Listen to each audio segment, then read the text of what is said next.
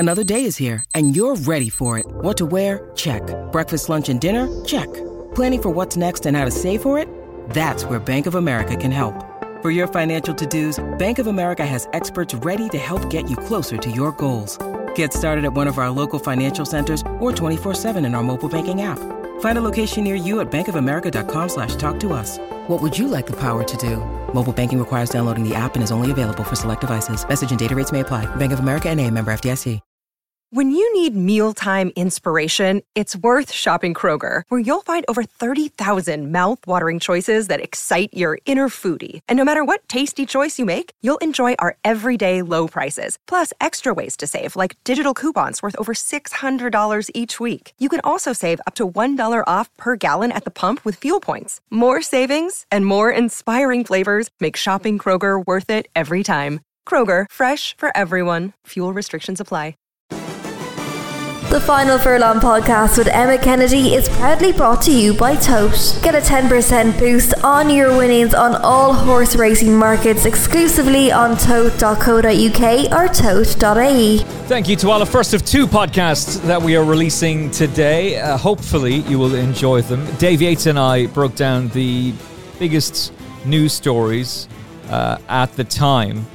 Since we recorded, there's been the tragic passing of Trevor Hemmings, an absolute legend of an owner, and sympathy to his family and to all of those in the industry who knew him so well. His colours were carried to victory in some of the most prestigious races, most notably, of course, the Grand National. Sympathies to those who knew him best. So in case you're wondering why are Dave and I not talking about that, that is why. On this edition of the show, we are going to look back on the weekend's racing. Before we do, just in time for Champions Day at Ascot. But more importantly, let's be honest about it, after that poll we did on Twitter, as the jump season kicks off properly, much to the delight of the guest that I'm about to introduce, by the way, Proform Racing are offering their first discount for more than a year, and it's exclusive to you, Final Furlong podcast listeners. You can get 8 weeks access to all of their tools for half price, and it includes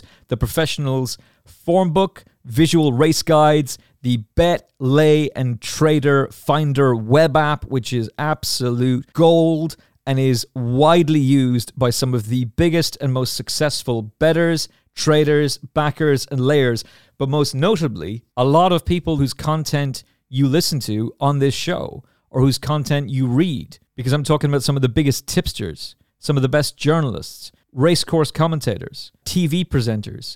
Not only that, but some of the best breeders and some of the best trainers in racing use Proform Racing.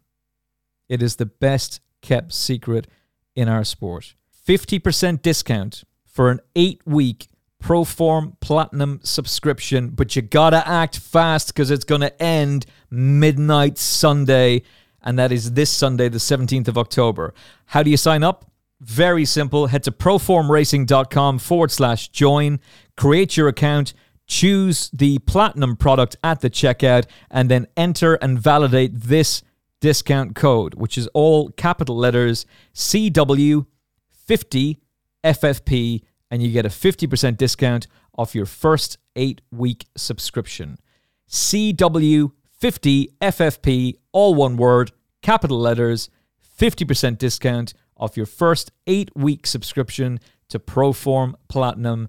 Get the gravy. Once again, we're stepping up for you because you step up for us, so we're giving you the gravy. This is literally platinum content. Proform is what you need. Check it out and make sure to use the offer code CW50FFP. My guest, as we look back on the weekend's racing, including the flat, slightly biased towards the jumps, maybe, and that might have something to do with the fact that she is the first woman to win a Grade 1 over fences, a multiple Cheltenham Festival winning jockey as well. Lizzie Kelly, finally, welcome to the Final Furlong podcast. Hello, thank you for having me. Let's talk about your favourite, first of all, the flat. That's what 87% of those who voted on a Twitter poll that we did wanted us to talk more about jumps racing. But you know what? The flat's still there, so we kind of have to cover it. And it was a good weekend for Godolphin. Native Trail winning the Dewhurst and Caribus looking every inch a superstar as well. Oh God, I got that horse badly wrong. Apologies, Dr. Delargy in the Autumn Stakes. Of the two, who were you more impressed with, if I could even dare ask that question, and who looks the better long-term prospect to you? I think that's, and it is interesting that they've got these two fantastic horses who are in the same sort of category. And but for me, I preferred Corobus.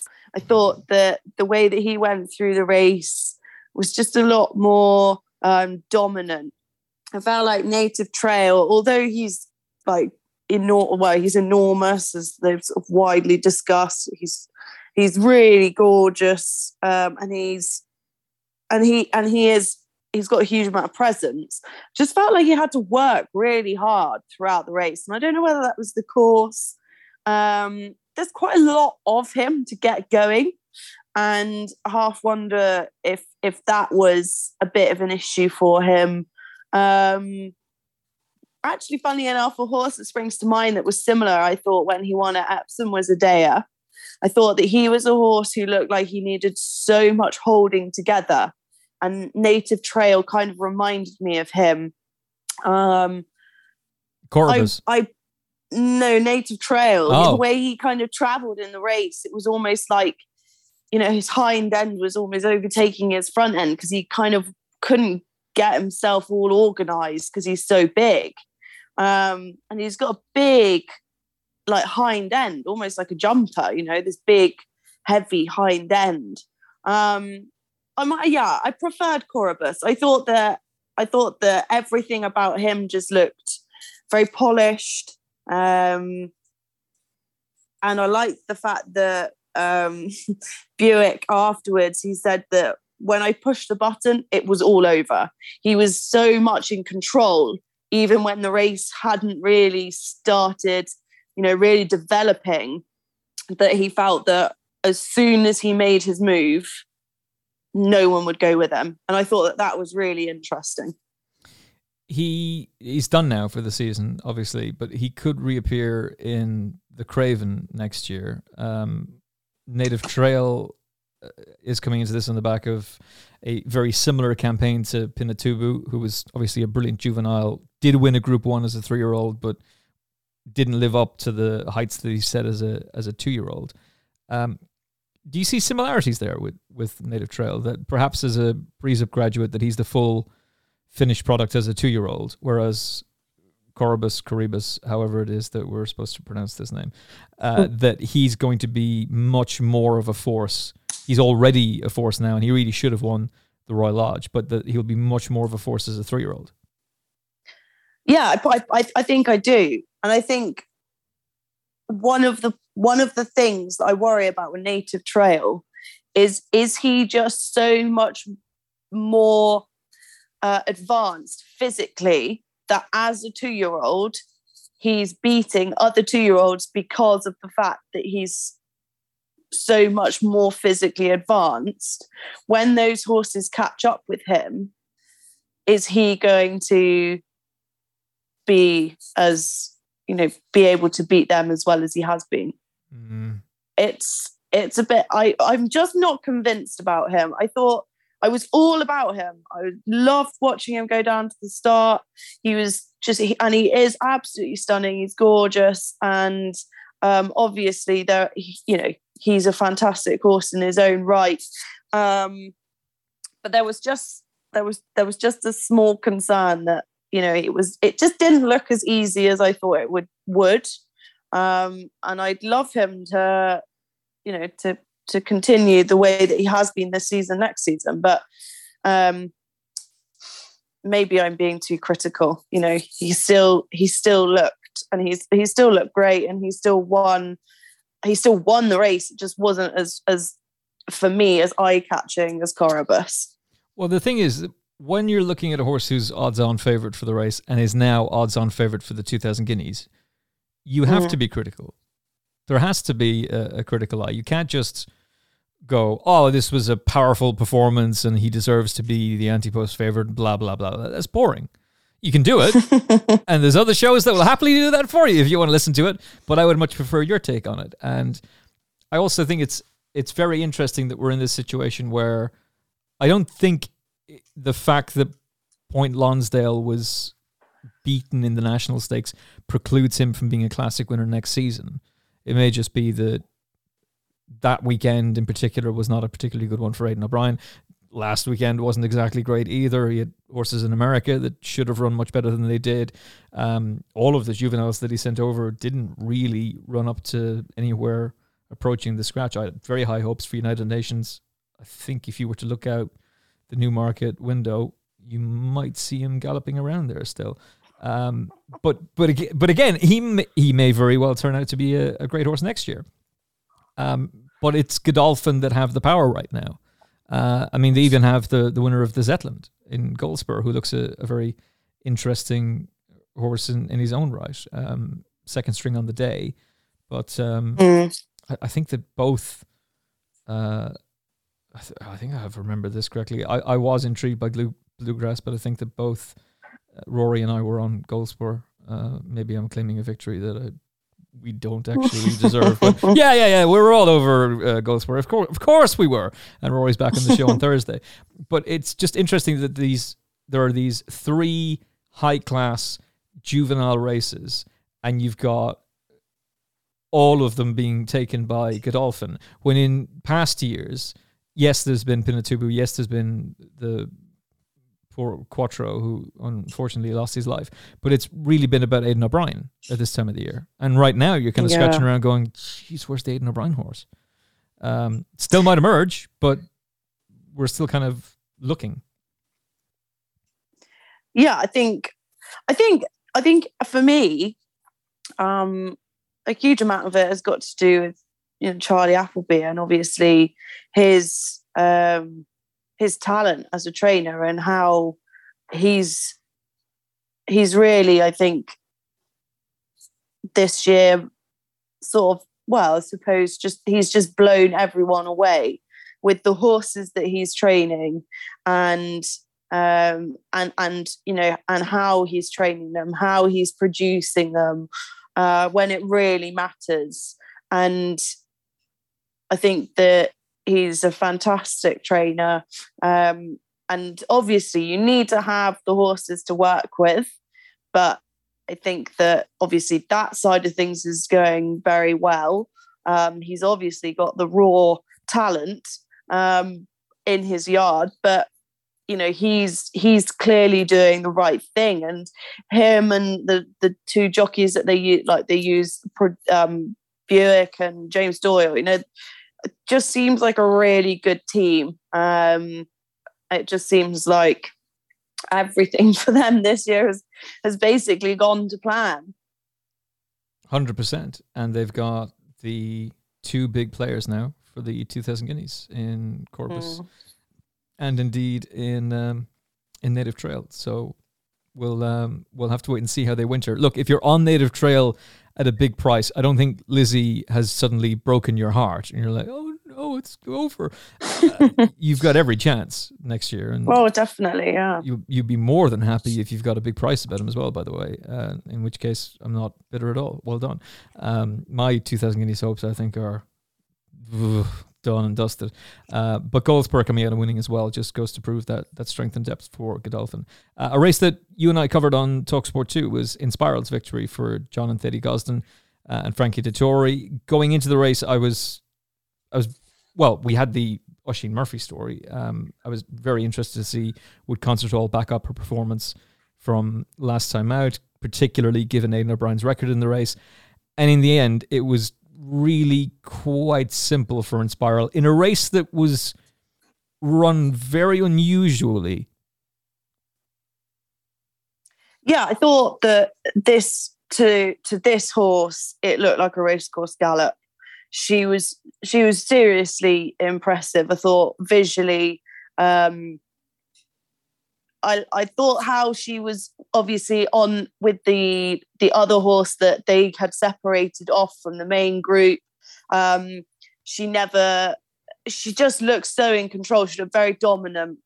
I thought that, just the way she travelled, and realistically, when she actually, I thought Frankie did a really good good job, but of course he always does. But I thought this was a really good job. He managed to kind of just slightly tack her over when she needed to tack over, and she ended up kind of going through the middle of obviously the horse that she was originally with, and then the bigger group, and it really pushed her forward. You could almost see her like, right, it's showtime kind of thing. Her neck lowered, head lowered, and she really accelerated. And it was a very dominant display. And there were some really, really nice horses in that race, and she kind of made them look a little bit ordinary, really.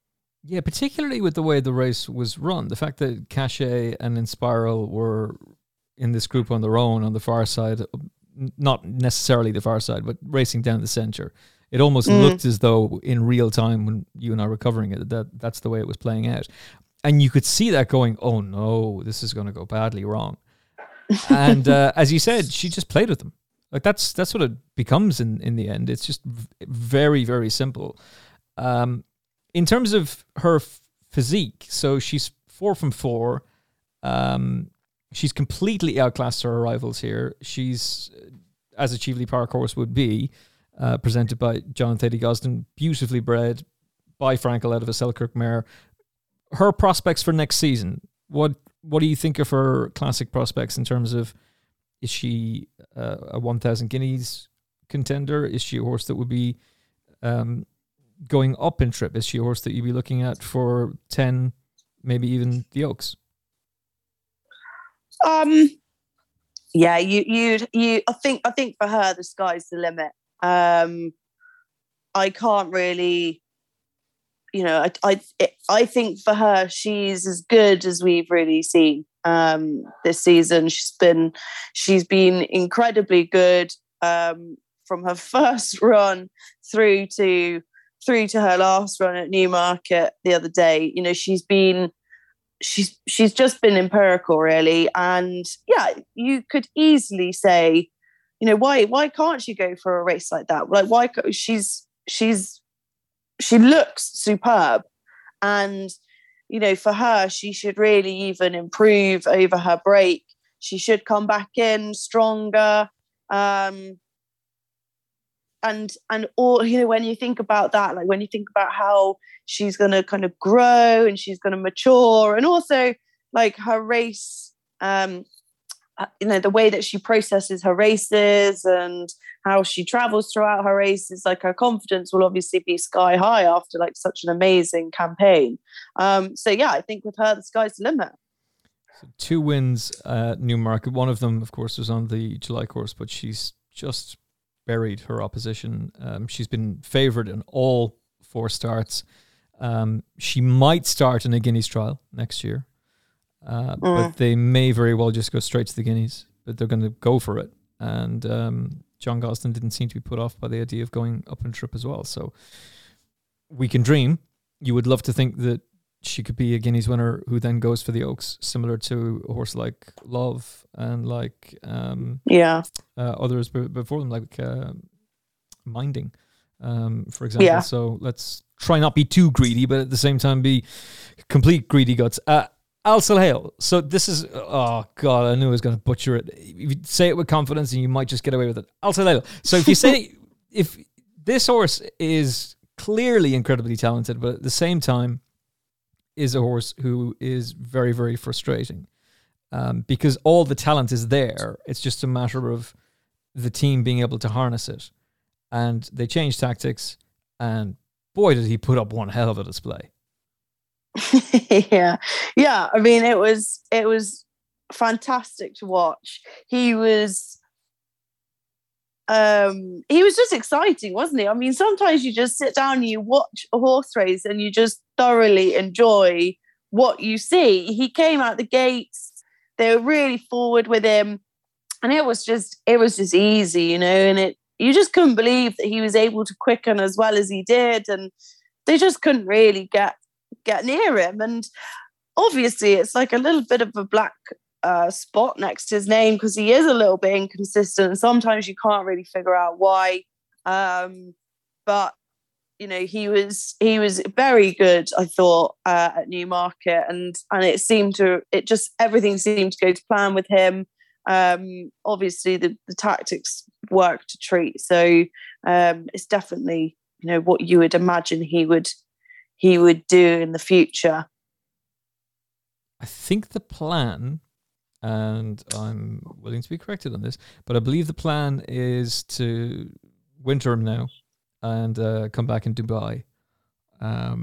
Which, of course, obviously Godolphin love to try and clean up there. But there's no reason why, as a 5-year-old, as a son of Dubawi, out of a Scirocco mare, that he wouldn't just strengthen up again. And it's hard to believe that, as a 4-year-old, that's his first win in Group 3 company. Yeah, absolutely. He's a really nice horse, and I agree. I think watching him the other day, you just couldn't believe that it hadn't fallen into place with him before.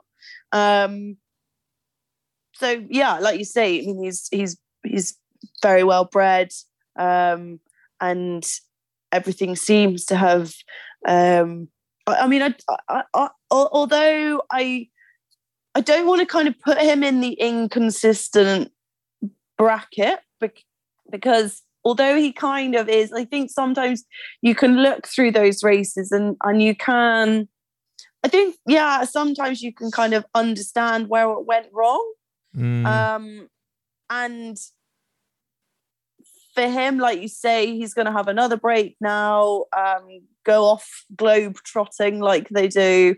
And it will be interesting to see, like you said, whether he will develop, whether he will get a little bit bigger. And I think front runners are a really interesting kind of horse. I think some horses are almost natural front runners.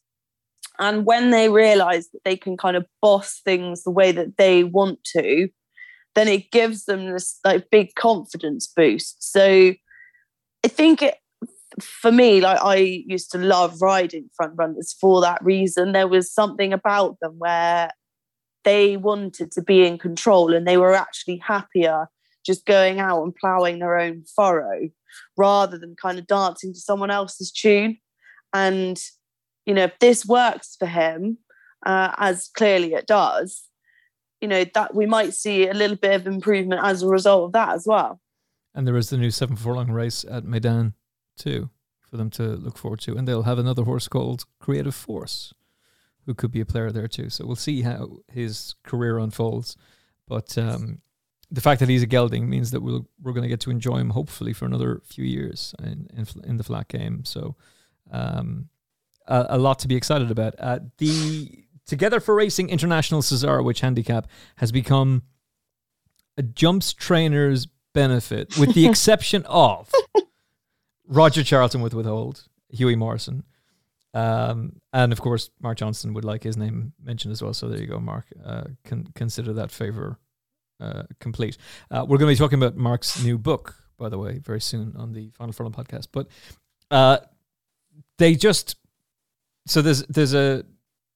there's two postscripts to this. First of all, it's Nicky Henderson's third win in the race, and you have this epic duel between Oisin Murphy and William Buick for the Jockeys Championship, which, as we're recording, is down to 5 now, and it looked all over at one point, and now it's a very, very close call.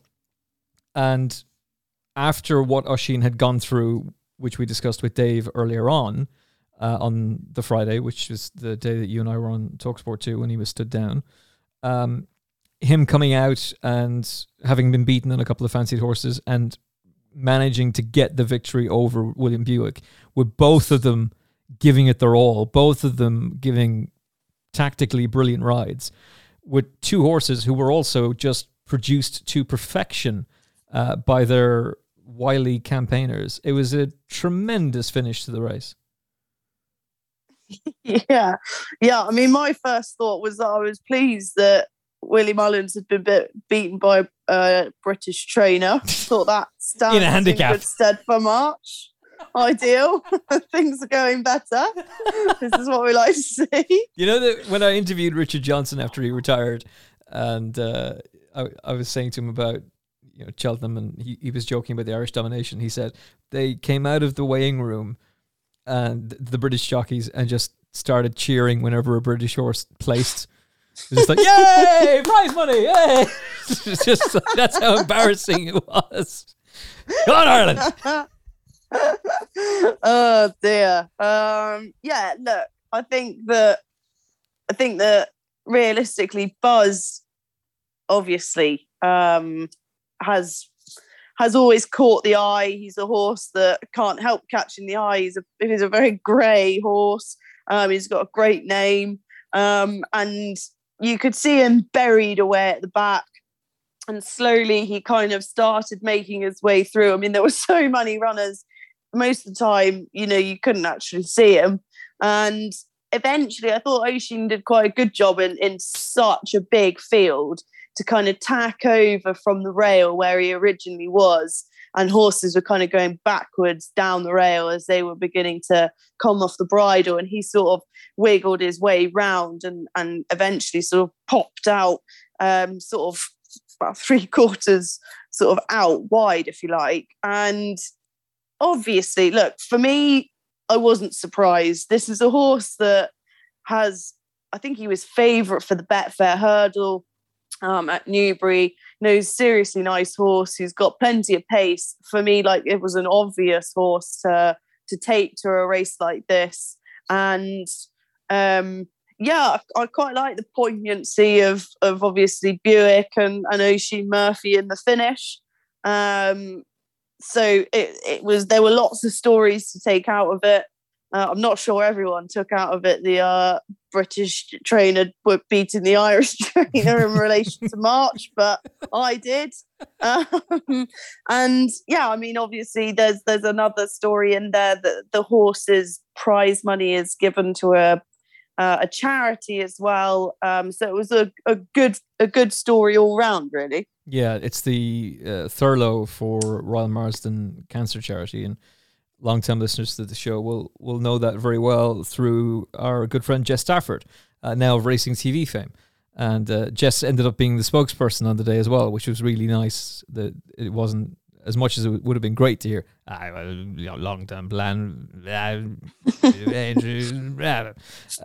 The fact that Jess got to talk about it and her explaining this whole thing, because they took a real gamble at Aintree and decided to go for the Grade 1, where he ran that monstrous race behind Abracadabras. And they decided to target this race on the back of that, which, by the way, Jess, a WhatsApp would have been handy for an anti-post bet to let me know this was the target. Thanks very much. That would have been useful. I think she was getting a little bit nervous when the ground changed to good. When it was softer during the week, she was very, very bullish. But the fact that both Buzz and a Triumph Hurdle winner, and yes, a Triumph Hurdle winner who benefited greatly from the fact that the horse who was going to bolt up came down at the last, but is still a Triumph Hurdle winner, have come clear of seemingly a well-handicapped horse for Richard Hughes. I think this tells you all that you need to know. And Jess was very, very confident about and very bullish about him going back over hurdles this season, and is talking about working back from the stairs hurdle. That will be the long-term target for the horse. Often we'll see horses run massive races at Aintree and switch to the flat and win a big handicap, and those thoughts come into our head that, oh, well, this horse is now going to be a massive contender or a massive player for Cheltenham. Can you see that with Buzz, or are we getting a little bit too carried away? Do you know, the only thing that would make me think that they're not keen on Cheltenham is the fact that he's never run anywhere particularly hilly. I like that phrase. Ascot. Can we put that into pro form? Particularly hilly. He's run on very flat tracks. That would be my only. Taunton, Doncaster, Kempton, Fosslas, Newbury, Aintree. I know Newmarket's fairly undulating, but I mean, it's not got a big hill at the end of it. And yeah, I mean, Ascot, yeah, it's a kind of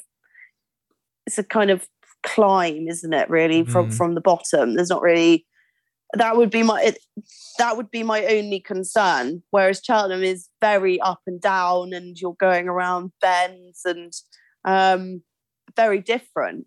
But yeah, clearly he's a very nice horse. I mean, he's a horse that has caught the eye on loads of occasions. He's put in some great performances in the past, and you'd like to think that that he would, that he would stay. I mean, they clearly from Jess's, thinking, she does think that he'll stay.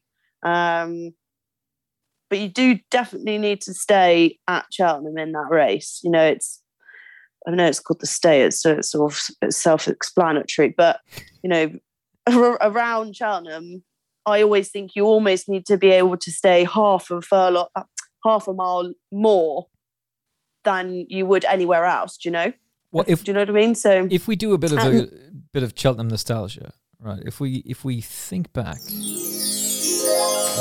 the days of Any Power. And Any Power running in the Stairs Hurdle. Was she beaten in that race, in your review, or was it the World Hurdle then? Whatever. Was she beaten in that race because she didn't stay, not because she wasn't good enough? Crikey, what a question. I mean, firstly, it was a very long time ago. I don't know. I think that's a hard question.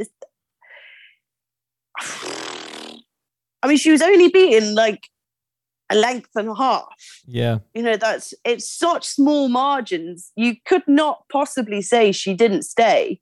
She did stay, but she just didn't quite stay as well as more of that. Yeah. And on that day, I think she was just simply beaten by a horse that was on the day better than her. I mean, the horse turned, more of that. Never really, I don't know. He never really kind of came alight for me. He was a horse that looked like he was going to be the next big thing, especially in terms of chasing. He looked like he was going to. But anyway, look, I would say that she just got beaten by a horse that was more right than her on the day. I do remember hearing that they were trying everything to get McCoy to ride more of that and not the Rebecca Curtis horse at Fisher's Cross. Yeah, I knew it would come to me eventually, and obviously he was just slightly sickened, but great one for a friend of the show, Barry Gertie. So he was happy out, and that trip down memory lane was brought to you by Lizzie Kelly.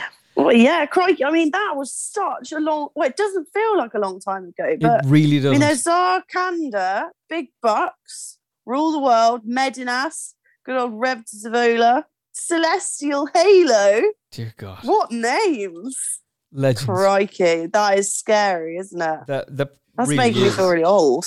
It's made me feel old. It's made me remember being in the winners enclosure, not the winners enclosure, being in the betting enclosure, and just moving down to the finish line, not being on her for the champion hurdle, but remembering Ruby sitting up in his stirrups as he crossed the line, waving at the crowd, and just like feeling this aura of power hitting you from the track as she bolted up in the champion hurdle. And it was like, why couldn't you stand up last year in the Mayor's Hurdle? Oh my God, how much money do you want? But it meant so much to him, and I think probably for those reasons, the defeat in the Stairs, the defeat in the Mayor's Hurdle, and then she comes out and does that.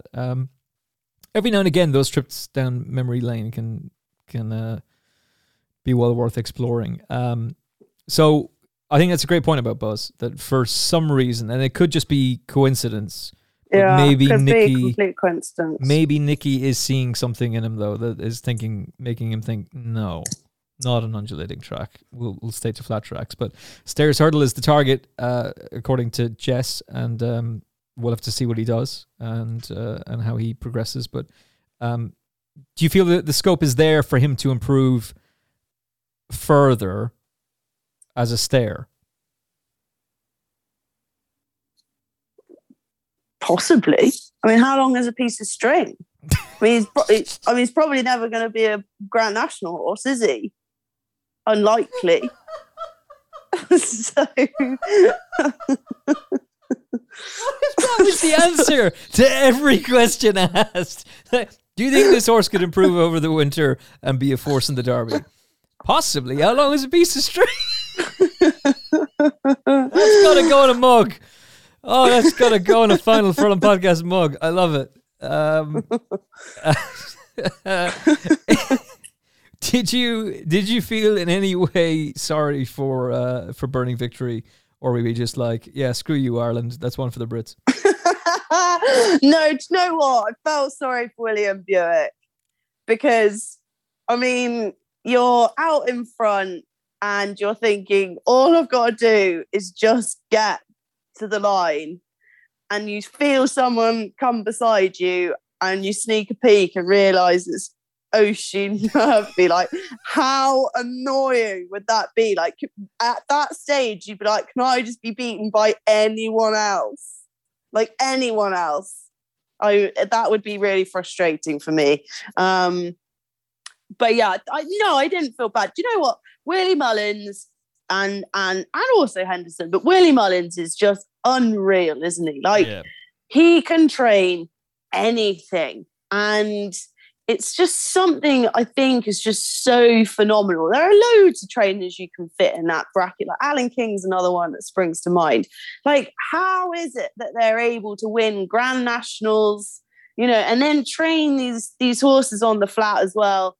Find horses that suit like a dual career. They can run on the flat, they can run over hurdles, whatever. Like, and they can just train them to do anything. Like, will there be a Willie Mullins circus next? Like, is that the next thing that he's going to try and do? Like, why not? Why not? We get Willie Mullins bingo at every Cheltenham festival. It's like, where is the Willie Mullins horse going to actually run? Is it going to be the Arkle? Will it be the RSA? Will it be the JLT? Could it possibly, the Marsh as it is now, could it possibly be the not quite 4 milers? Maybe it's going to be amateur riders. Maybe it's not going to be Chase. Who the hell knows? Who knows? No one ever knows. Willie doesn't know. Willie just speaks out loud. He just goes, we were talking about this with Paul Ferguson last week about Appreciate It. If I was to ask you right now, where does Appreciate It go? Champion Hurdle or the Arkle? Well, for me, I would always like young horses to have a season sort of senior hurdling, if that makes sense. Oh, okay. Because I just think that there are so many opportunities. Like, if you've got a seriously good horse and you think it could be a champion hurdle contender, like, why miss that season? Because once you go chasing, obviously it's not particularly normal to revert back to hurdling. And you've just basically taken yourself out of all those championship hurdle races instead. And I just think you might regret that further on down the line when they're a bit older and they've been chasing for a while, and you think, do you know why didn't we have a crack at the champion hurdle or the stayers hurdle or whatever? So for me, like, I would rather see him have another season like of senior hurdling, if you like, and then go chasing. Because I watched back his interview with Lydia on Racing TV at Cheltenham, and it goes something along these lines. Yeah, that kind of was a Vautour-like performance to me, and I very much had chasing in mind for him for a long time, so I would think that his target next year will be the Arkle. The owner is interested in the champion hurdle, so I suppose he could be a champion hurdle horse as well. So we'll discuss those options. And it's like, wait, you're just going Arkle, and all of a sudden it's like, but maybe. And that's one of the things I love about Willie, is that he keeps his, for all that it can be very frustrating from an anti-post betting perspective. If you're a real fan and you manage to also guess right, as to where a Willie Mullins horse is going to end up at Cheltenham. First of all, you should get an award for that straight away. Yeah. You should almost get paid out for the fact that the horse has turned up in the race. That should be number one. Number two, if the horse goes and wins and actually fulfills that level of potential, then you've achieved a great thing. I was actually expecting you to say, "Oh, I would love to see him go chasing," because he looks like that kind of horse. I wasn't expecting you to say, why would you blow an opportunity of being a champion hurdler? Why would you blow an opportunity of being a second season hurdler? And that's probably what William Mullins is thinking right now. He's probably going, who do I have for the champion hurdle? Can we get Faheen? Can we get Faheen back out? No? Yeah, well, I suppose part of what he does is also try and juggle all these superstars, and he can't always keep them apart. But I'm sure he wouldn't be human if it didn't cross his mind about what else he's got in that category. Yeah, it will be fascinating to see how that plays out. I'd like to talk to you more about that on another show. But a victory for the UK, ridden by an Irish jockey. Jess considers herself Irish, although her parents very much do not. Not that they're not, by the way, to clarify, not that they're anti-Irish, not that that's me being like, how dare you, and for a great cause as well. And as somebody who was in hospital today with my mother getting her annual cancer checkup and her coming out with a big smile on her face because she's been told we don't need to see you for a year. Well done. Congratulations. Oh, lovely. It's fantastic that Jess and the team are raising funds but also raising awareness for Royal Marsden Cancer Charity. And if you're going through that battle, there is hope. There is very much hope. So well done to Buzz and all connections. And that was a big, big win for Oisin Murphy. And it's kind of a little bit like Christophe Soumillon's face in the Arc, where that brilliant zoom in picture of Soumillon, where he's like, "The fuck is that?" on the outside, just as he's about to hit the line, thinking, "I've got it."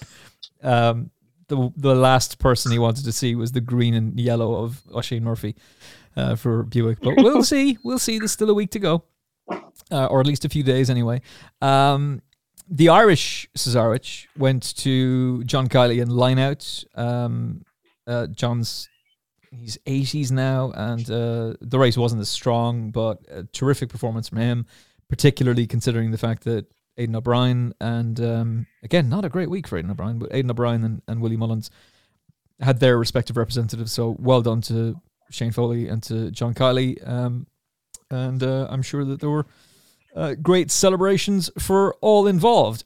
Also, on TalkSport 2, we were covering Philip Hobbs 1-2. Tom O'Brien was telling the trade paper that he was having nightmares about having picked the wrong horse. He didn't go for the JP Silks. He went for Luttrell Lad, who ended up going off favourite. But Compound, who you fancied, I should say, you had an incredible day on TalkSport 2, banging in the winners. Wednesdays to Saturdays from 1 p.m. And what was your overall take in hindsight of the Persian War this year? I thought it was a really true run race. The times were pretty good. They didn't actually really let up. Gavin Sheehan went up on parole for Jamie Snowden. He made the decision. Obviously, he was going to make it, and made a really decent test of it. I thought they didn't hang around.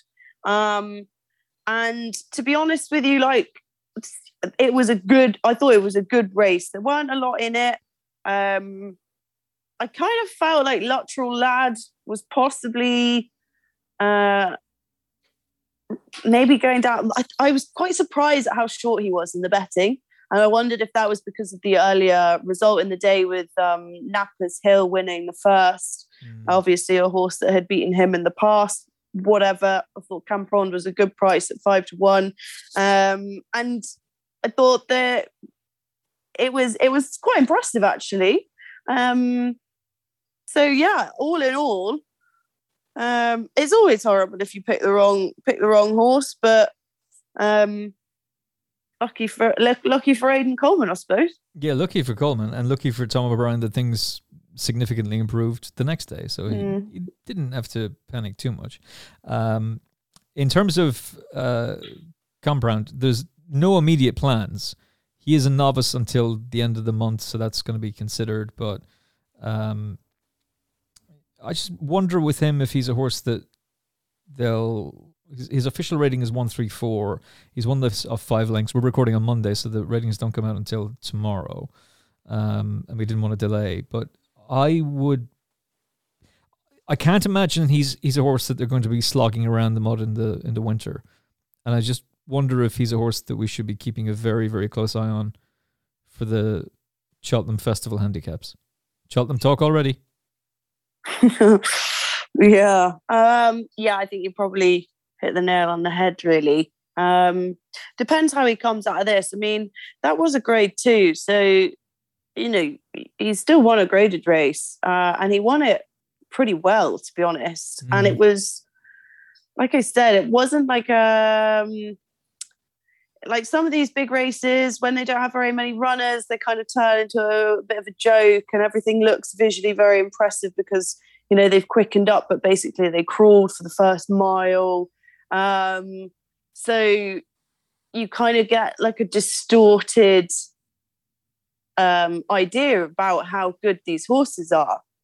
But on this occasion, it was a true run race, and Chepstow, if you go hard early, like it's a long way home, and this horse did it pretty well and beat the others fairly sort of easily, really. Time will tell of how good the other horses are that he's beaten, but so far so good with this horse, really. And yeah, maybe you're right, maybe he's not top class, and I mean at Cheltenham or any of these grade ones, you have to be top class to really even be able to keep up in a grade 1, and still be there at the last, let alone only actually win them.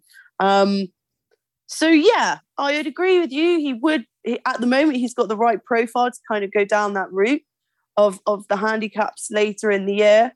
But I think, I being optimistic, you'd like to think that he will improve from his performance at Chepstow, and there could be bigger races for him out there for him to win. Well, to back you up, in 2019, the stable won the race with Time Hill, who had the exact same Racing Post rating at the time and was the same age. So, and he really should have won the potato race. So maybe that's the route that he'll be ending up going down. But we'll see. We'll see how it all plays out. John Dance is a Final Furlong podcast legend and regular. Even he was a bit taken by the clickbait from the trade paper about Brave Man's Game. 2022 King George winner, here we come. Like, Jesus. Like, I think his tweet was, Jesus, I'm emotionally attached to the horse, but this is a bit over the top. That being said, he was mustered. This was his chasing debut at Newton Abbott, and he's won by 5.5 lengths from Fussell Raffles. Big breakaway ended up falling at the last, but the fact that he was being sent off odds-on favourite told you a lot. I was somewhat disappointed with him at Cheltenham, and I think, to be fair, Cheltenham Hurdle winners don't have a particularly good record in the Neptune, but I was even more disappointed with him at Aintree, and it may just be, I would be very keen on your take on that. Maybe he just had a hard race and it was too much for him to come out and expect to put up such a big performance. But Paul has got him out early, and chasing was always going to be the name of the game for him, and he's certainly got off to life in the right way. Yeah, I mean, I think the Challow is quite a deceiving race, and that's exactly the kind of race I was alluding to earlier, where you have a very small field and everyone kind of bobs about, and then eventually the horse that's odds on takes it up 3 out and sprints home. And it looks visually very impressive, but actually there's not a huge amount of substance to the performance. I think Challo quite often throws horses up like that. It was obviously disappointing that he didn't win, I suppose, at Cheltenham. He ran an okay race behind 2 horses that look incredibly good.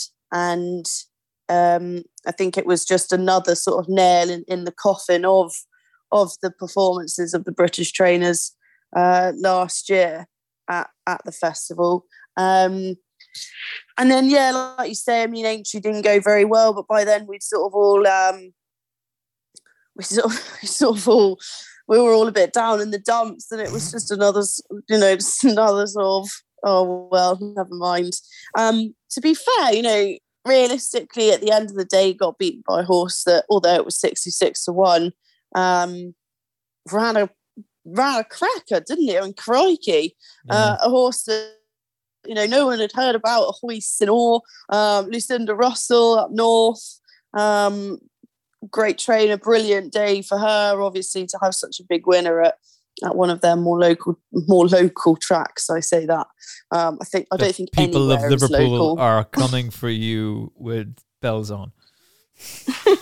One of their more local tracks. Jesus. Yeah, I'm not sure that Lucinda Russell is local to anywhere.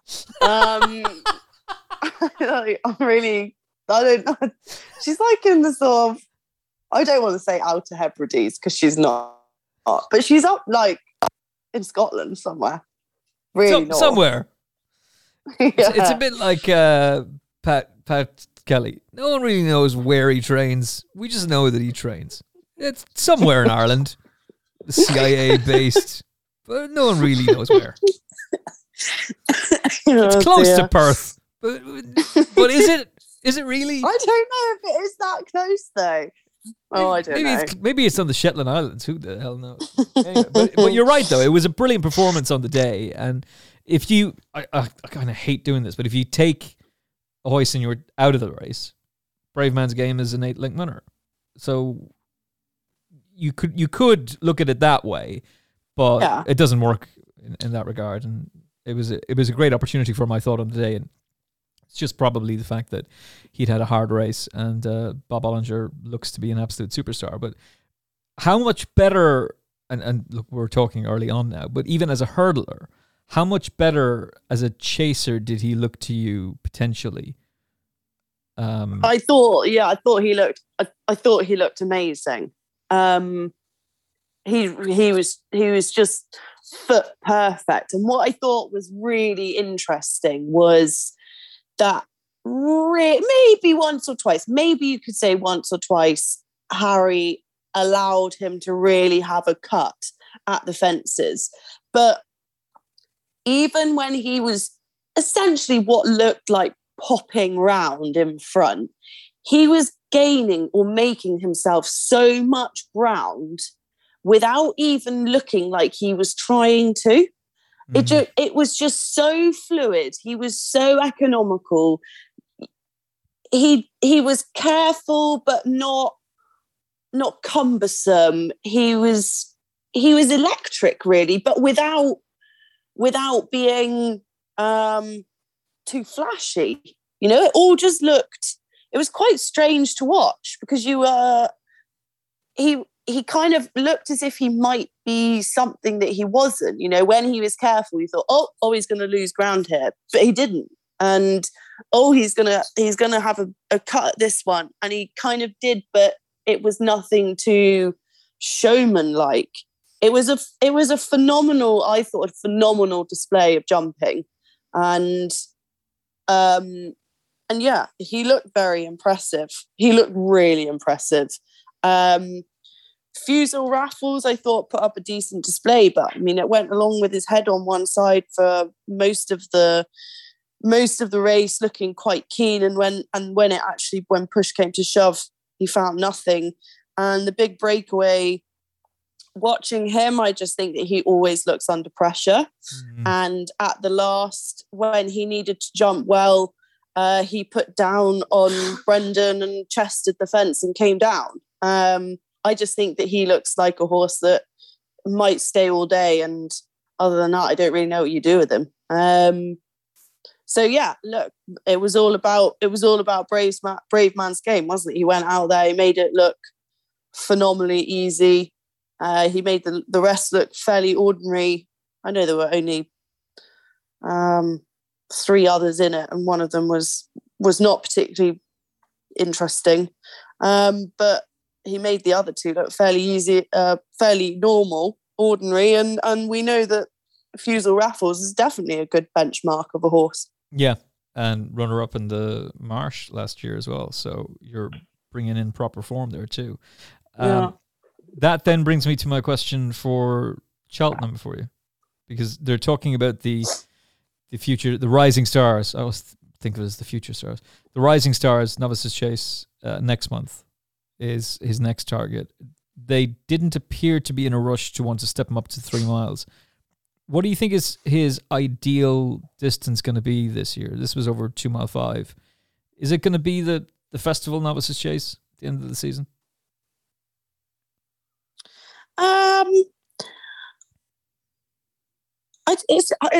It's hard to know, because it was almost sort of schooling in public, but they got away with it because he won. Because it was that easy for him, wasn't it? It was that easy. Like he just. How long is a piece of string? It was almost schooling in public, but they got away with it because he. Yeah, like it was so easy for him. They don't ever change this. Don't ever change. Harry hardly had to do anything on him. I mean, he went out in front. Did you notice how his ears pricked the whole time? The whole time he looked like he was having the best fun. Yeah. Anyway, for me, I think that the way, obviously, it was over 2.5. We know that Newton Abbot it's quite a trappy little track, really. A big cumbersome horse wouldn't particularly like it around Newton Abbot. So I think you could definitely make a case for him going down in trip, and especially as in this on the jumping front, I feel like there's a lot more for him to give. Like I feel like he would be able to jump much more sort of flashy, if you like, if they were going a quicker speed. So for me, like I'd love to see him come down and trip, just because I think it would be really exciting to watch how he jumps, how he travels. But obviously they've always gone down the slightly longer distance route. So yeah, I mean, you would just go for something that was suitable, like in 2.5, and it would all be fairly easy going, wouldn't it? I think. And also, obviously, in grade ones, they're always going to go that, it's always going to be a true run race, isn't it? And in grade ones, you just don't get a breather, whereas these, they're the only races really where the horse does not have that opportunity to kind of take a deep breath and relax into the race. They are very intense races to run in, and so you'd have to be pretty confident that he was going to be all right. I would be pretty confident that he would be all right in grade ones over 2.5, really. So he could, in your mind, if Harry Durham is listening, be aimed at the Marsh. If Harry rings you and says, I need some advice as to what I tell Paul in my final season. And that's the only time I'm going to mention that, by the way, because I think that's one of the great things about Harry is he's a man of his word, and he's committed to Paul and this season, and he doesn't want to talk about what's next for him. He just wants to focus on his job now, and I greatly admire that. Although it must be incredibly frustrating for Paul to see all these incredibly talented assistant trainers leave him, start up their own careers, and then like start beating him on the track. It's like, oh God, here's another one. Jesus Christ, I'll just stop having assistant trainers. But off the fence, Marsh or RSA or whatever the hell it's called. Well, there's a problem with all these names because the Marsh is the JLT, isn't it? Yeah, JLT. Yeah, I would go down the route of the Marsh. Ooh.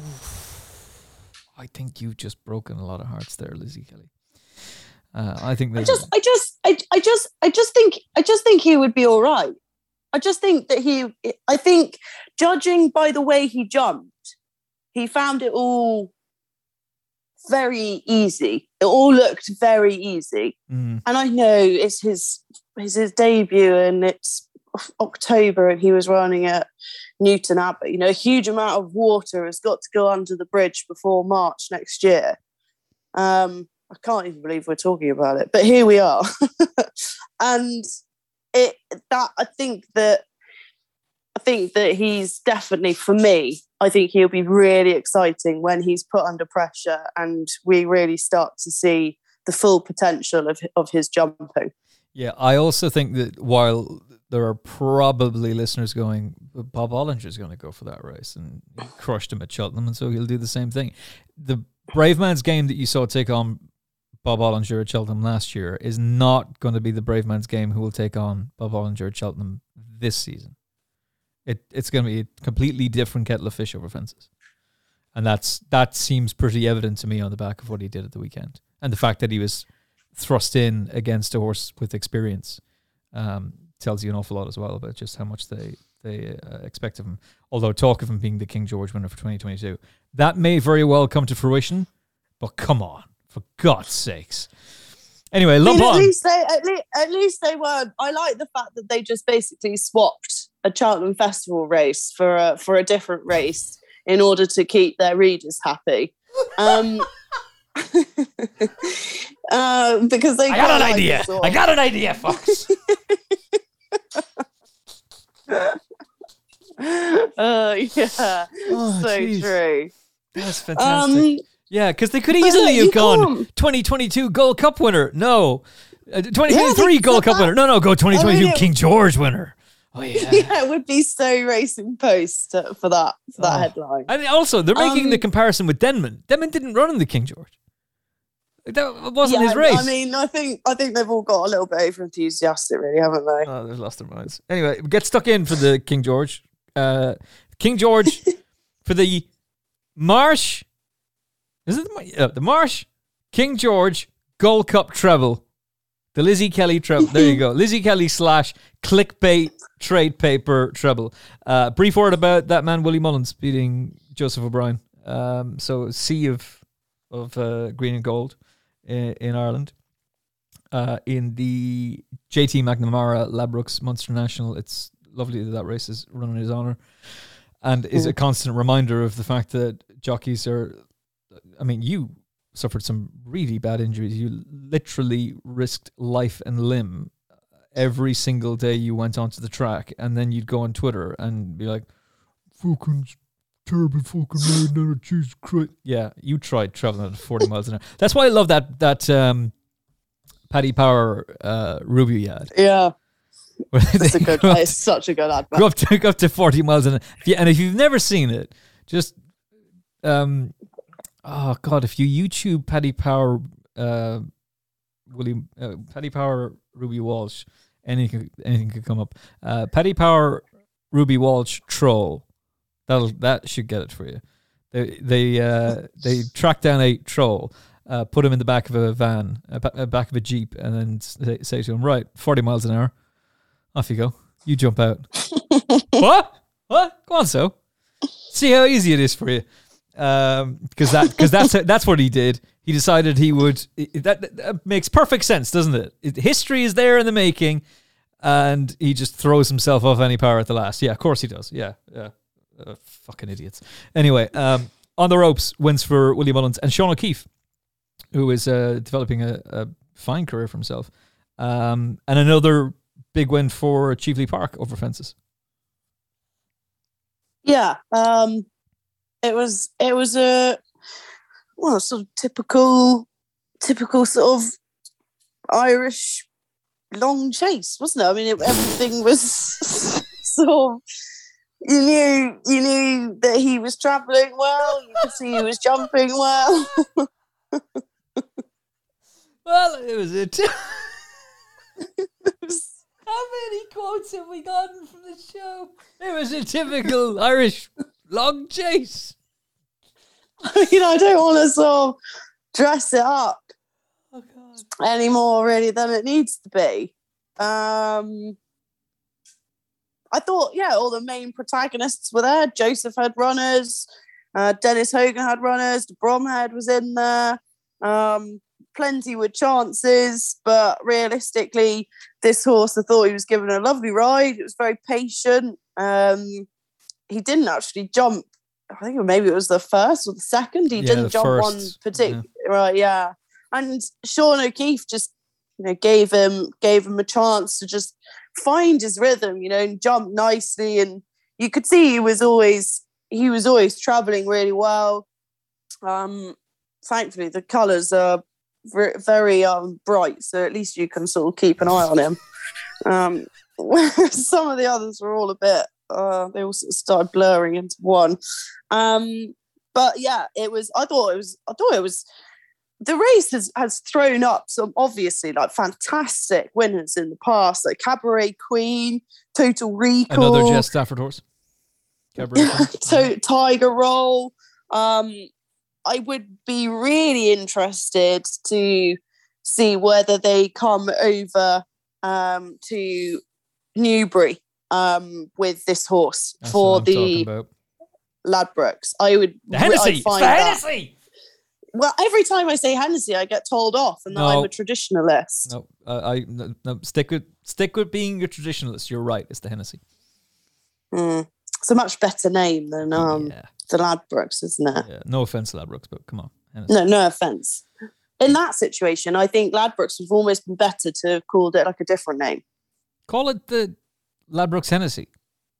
I know that you are still giving Hennessy Cognac free sponsorship, but everybody just thinks it's the Hennessy. Just do it. Yeah. Just do it. Yeah. Simple thing to do. Anyway, I wonder if he'll come over for that. I think that would be great if he did. That was my thinking, because he's basically trying to emulate Total Recall. And the last time we saw him on the track, he was beaten by a horse called Monkfish. Yeah, it's mental, that, isn't it? No, it's off for a year. And obviously, unfortunately, we're not going to see Monkfish this year. But to be second to Monkfish at Ferry House in November in a beginner's chase, and then not run again until a competitive, traditional long Irish chase, as Lizzie calls it, I think that he's clearly a horse who's got the world of potential. Is the bounce factor a thing in your mindset? Is it real? The bounce factor? Yeah. Is the bounce factor this constructed idea that we have to explain why a horse bounces after their second run after a layoff, or is it actually a real thing? Well, I suppose depends on the horse. Is it real or not? Well, I don't know. I mean, crikey, there are lots of... I mean, have we got any sort of real data about this? Proform will give you all the data.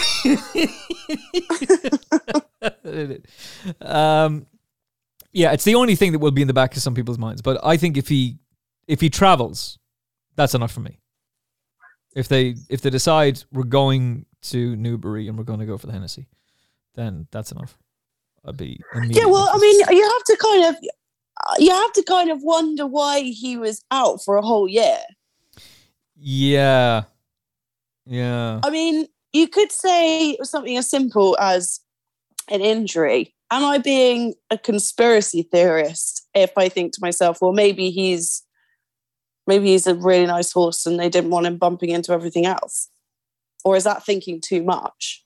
Jeez, you hardly... got monkfish. I mean, maybe that's too much of a conspiracy theory. That's kind of Alex Jones levels of they didn't want him taking on monkfish. Now we're gonna let him. George Soros. I mean, my favourite horse in training was monkfish. So for me, I can see why you'd want to stay away from him. George Soros rang Willie Mullins and said, "Don't you run that horse." Okay, all right. I'll put my tin hat back on. Yeah. Oh, no, leave it on. It'd be great for a Twitter meme as well, by the way. What was the line from... Yeah, so Sean was saying afterwards that he had... obviously, Sean's won the Cheltenham Festival for Willie Mullins, but there was no explanation as to why the horse has been off for so long. So obviously there was something wrong with him. Yeah, I think there was the only reference made was there's been a few problems along the way. That was it, but they didn't go into detail. Oh, okay, right, yeah. So there was clearly something that made him quite difficult to train, perhaps. Yeah, it wasn't that Alex Jones rang up and said, "George Soros, back this horse for Cheltenham. Don't let him run. Don't let him run, Willie."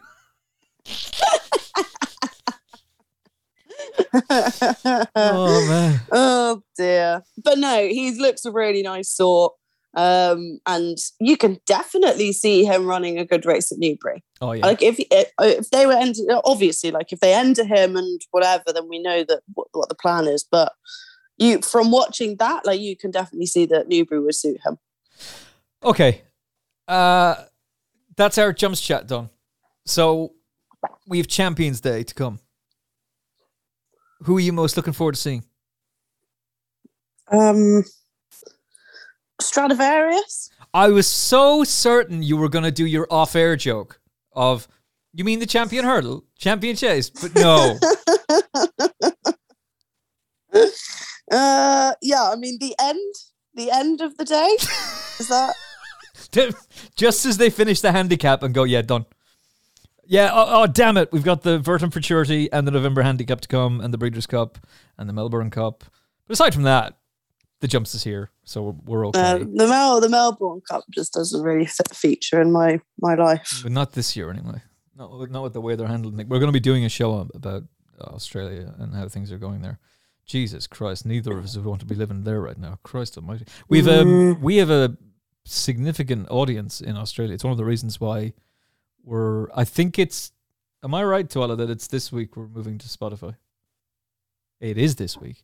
It's one of the reasons why, so there's so many British and Irish, and maybe Australians as well, who don't like the fact that we slagged off Winx at every single opportunity, who listen into the show. And America's third, Australia's fourth, Canada's fifth. All right, UK and Ireland number one. So the United Kingdom number one and Ireland number two. But it's a goddamn nightmare over in Australia right now. And not just the way that they're using MRI machines and telling foreigners to feck off from coming over to compete in the cup, but the fact that the police are literally running in an authoritarian state. You've got to be in by 8 p.m. And I'm pretty boring these days after COVID. But if you tell me that I've got to be in my house at 8 p.m., I'm the kind of person who'd be like, fuck you, I'm going outside. So you can't even pop down the road in your slippers and get some milk? They'll tase you. Tase you? Seriously, I'm serious. You're like popping down the road in your slippers and they're like, where are you going? I'm just going to get some milk. No, you're not. Bash! Over the head and dragged off to prison. Slight exaggeration.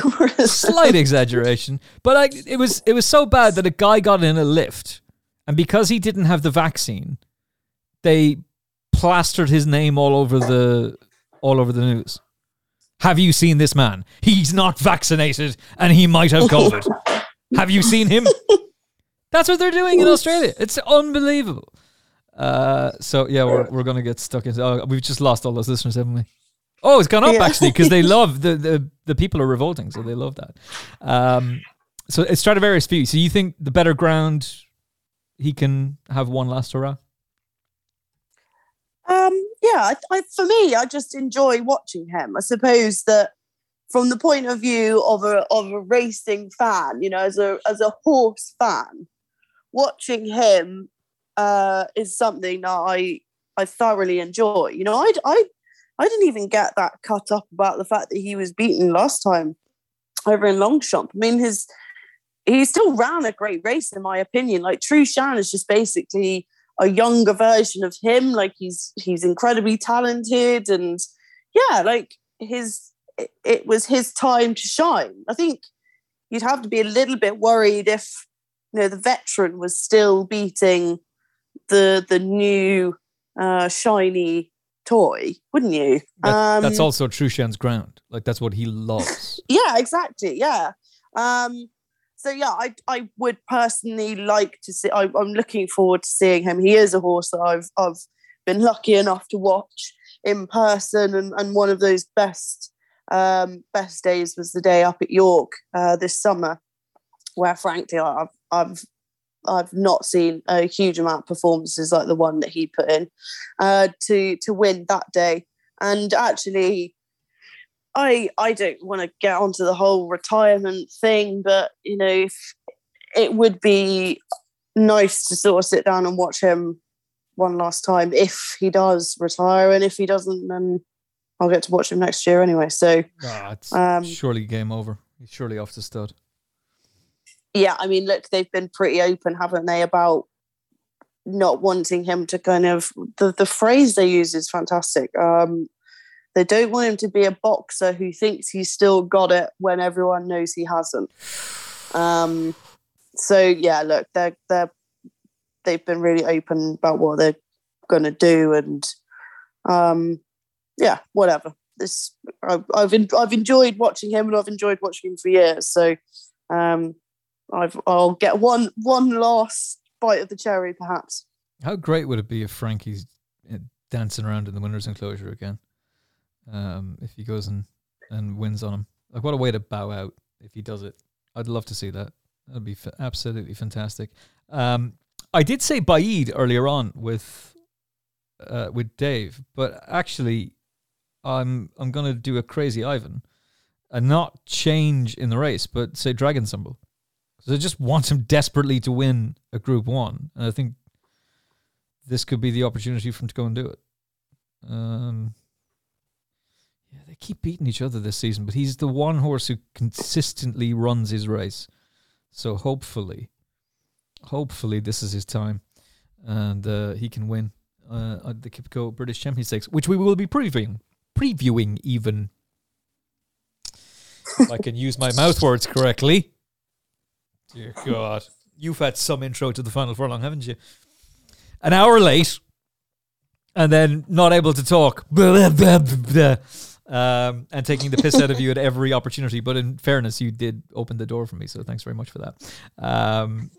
You're pure gold, Lizzie Kelly, which is why you're so much fun to work with on TalkSport, and I was so glad to get you on the Final Furlong as well. And with the jump season now kicking into full swing, please God, we'll get to chat to you again very, very soon, and not be so late next time as we chat big stories with Dave Yates. Will actually turn up on time.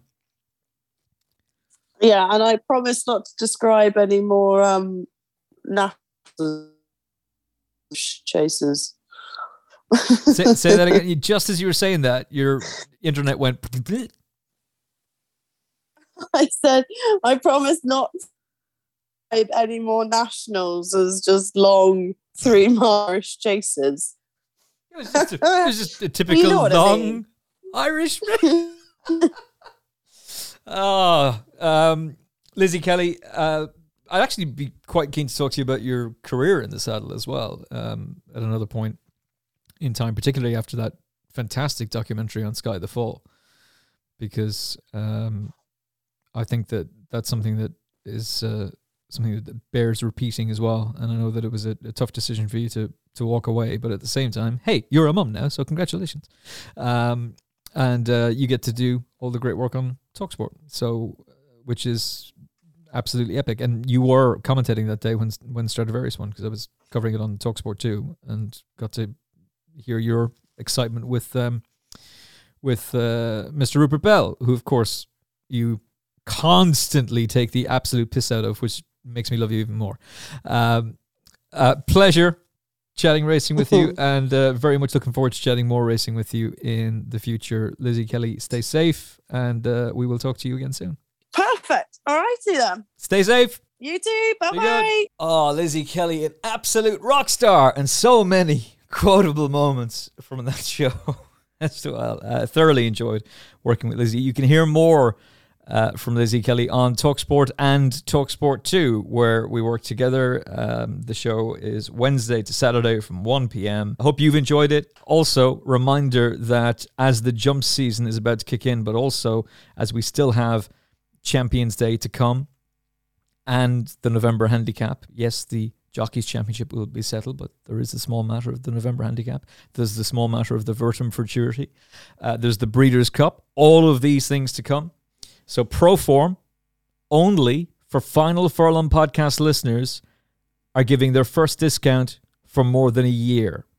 It gets you 8 weeks access to all their tools for half price. And it includes the Professionals Form Book, visual race guides, the Bet, Lay, and Trader Finder web app, which are all widely used by some of the most successful and biggest name bettors, traders, backers, and layers in the United Kingdom and the Republic of Ireland. And for that matter, some of the tipsters, journalists, racecourse commentators, racecourse TV presenters, biggest names that you know, love, and respect, some of whom are on this very show, all use Proform, as do breeders and the biggest trainers in the business.